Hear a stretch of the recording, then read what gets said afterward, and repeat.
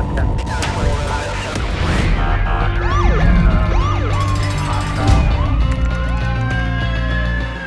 to be a street cop.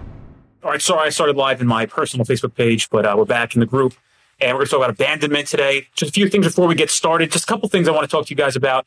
And one thing is some good advice, and we've seen some people in the past get a little damaged or hurt. Hold on a second. Can you just hold this?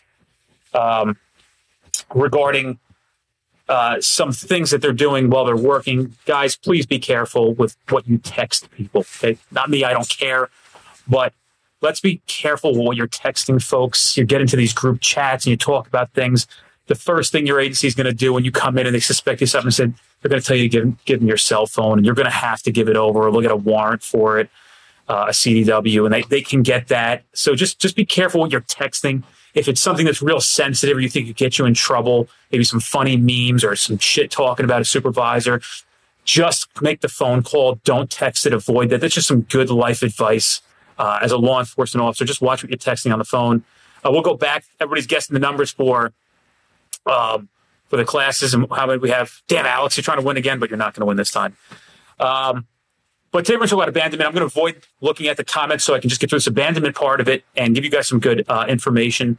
But before we start that again, add your friends to the group, guys. Feel free to add them. As we can see when we get requests to join the group that it was you who put them in, we can just approve them right away. We don't have to vet them and go through the questioning and ask them for ID and what department they're from. We can just add folks in. And then we tried to sell the shirts today on Facebook. It didn't work out that well. So we actually have the plugin going into our website. So we should have the ability to do an e-commerce transaction on our website, hopefully by the end of the week. So you'll have your shirts.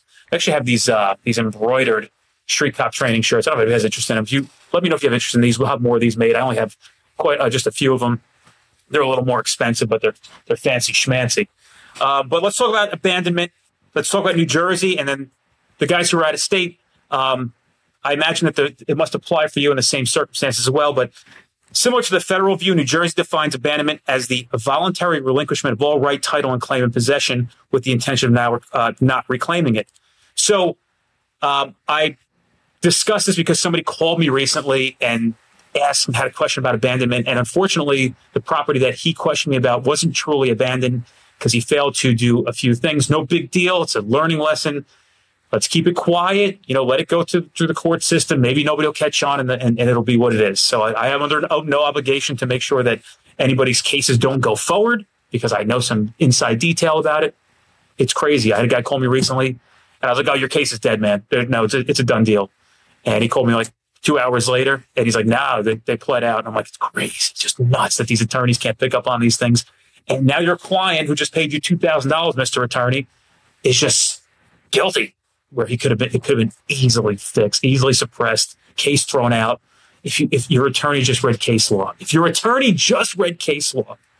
and knew what they were doing, you probably wouldn't be going to jail or paying penalties or pleading guilty, whatever it may be. But it flew.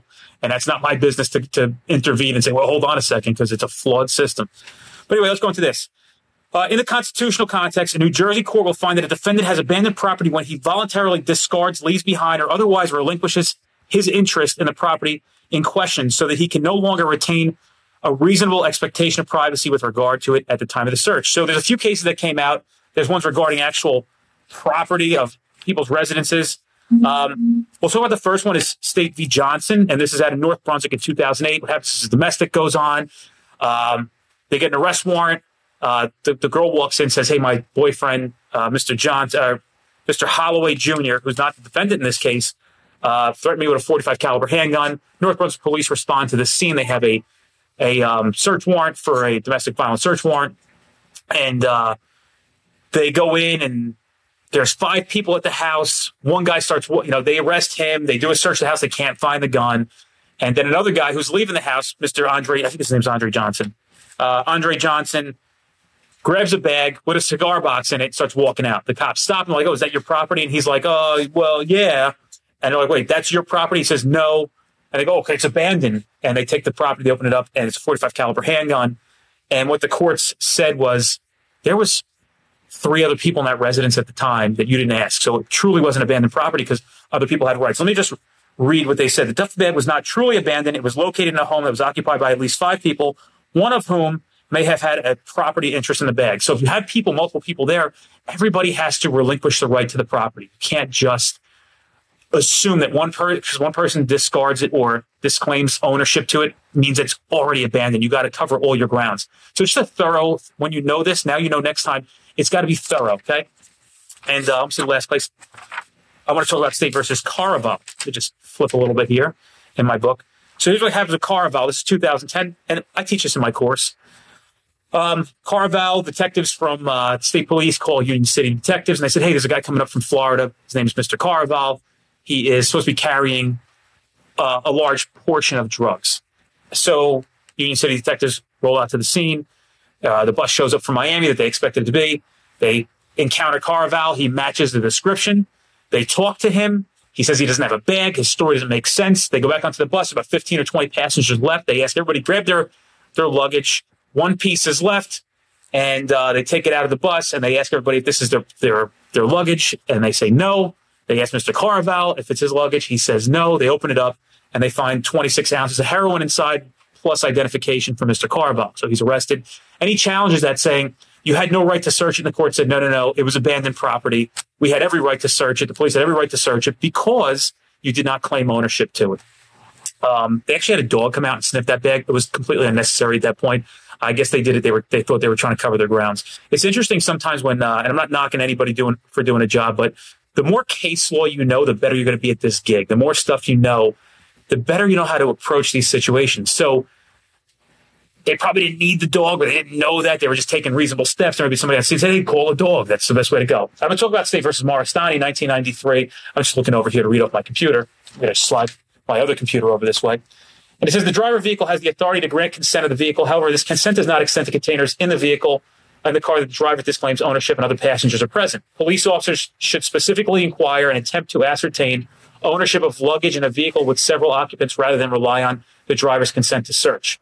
When all passengers deny ownership, it becomes abandoned property with no expectation of privacy, allowing officers to search it as long as there are no apparent or known owners of the property. So if you have a bag in the car, and people are disclaiming ownership and saying it's not theirs, State v. Lee, 1991, you could read that case. And then, of course, for consent searches, you're going to need separate consent from the passengers who have, but I'm not talking about PC searches. We can go into this another day. And hopefully that explains how everybody understands abandonment. Whoever's there has to disclaim ownership. Once you can't find an owner, everybody's like, no, it's not mine. And you're looking around, and if there's 3 people involved and all 3 are saying it's not mine, you can open the bag at that point, and you can do a search to find out the ownership, and whatever you find along those during that search will work for you in a good search. Let's go back to the numbers. Anybody have any questions?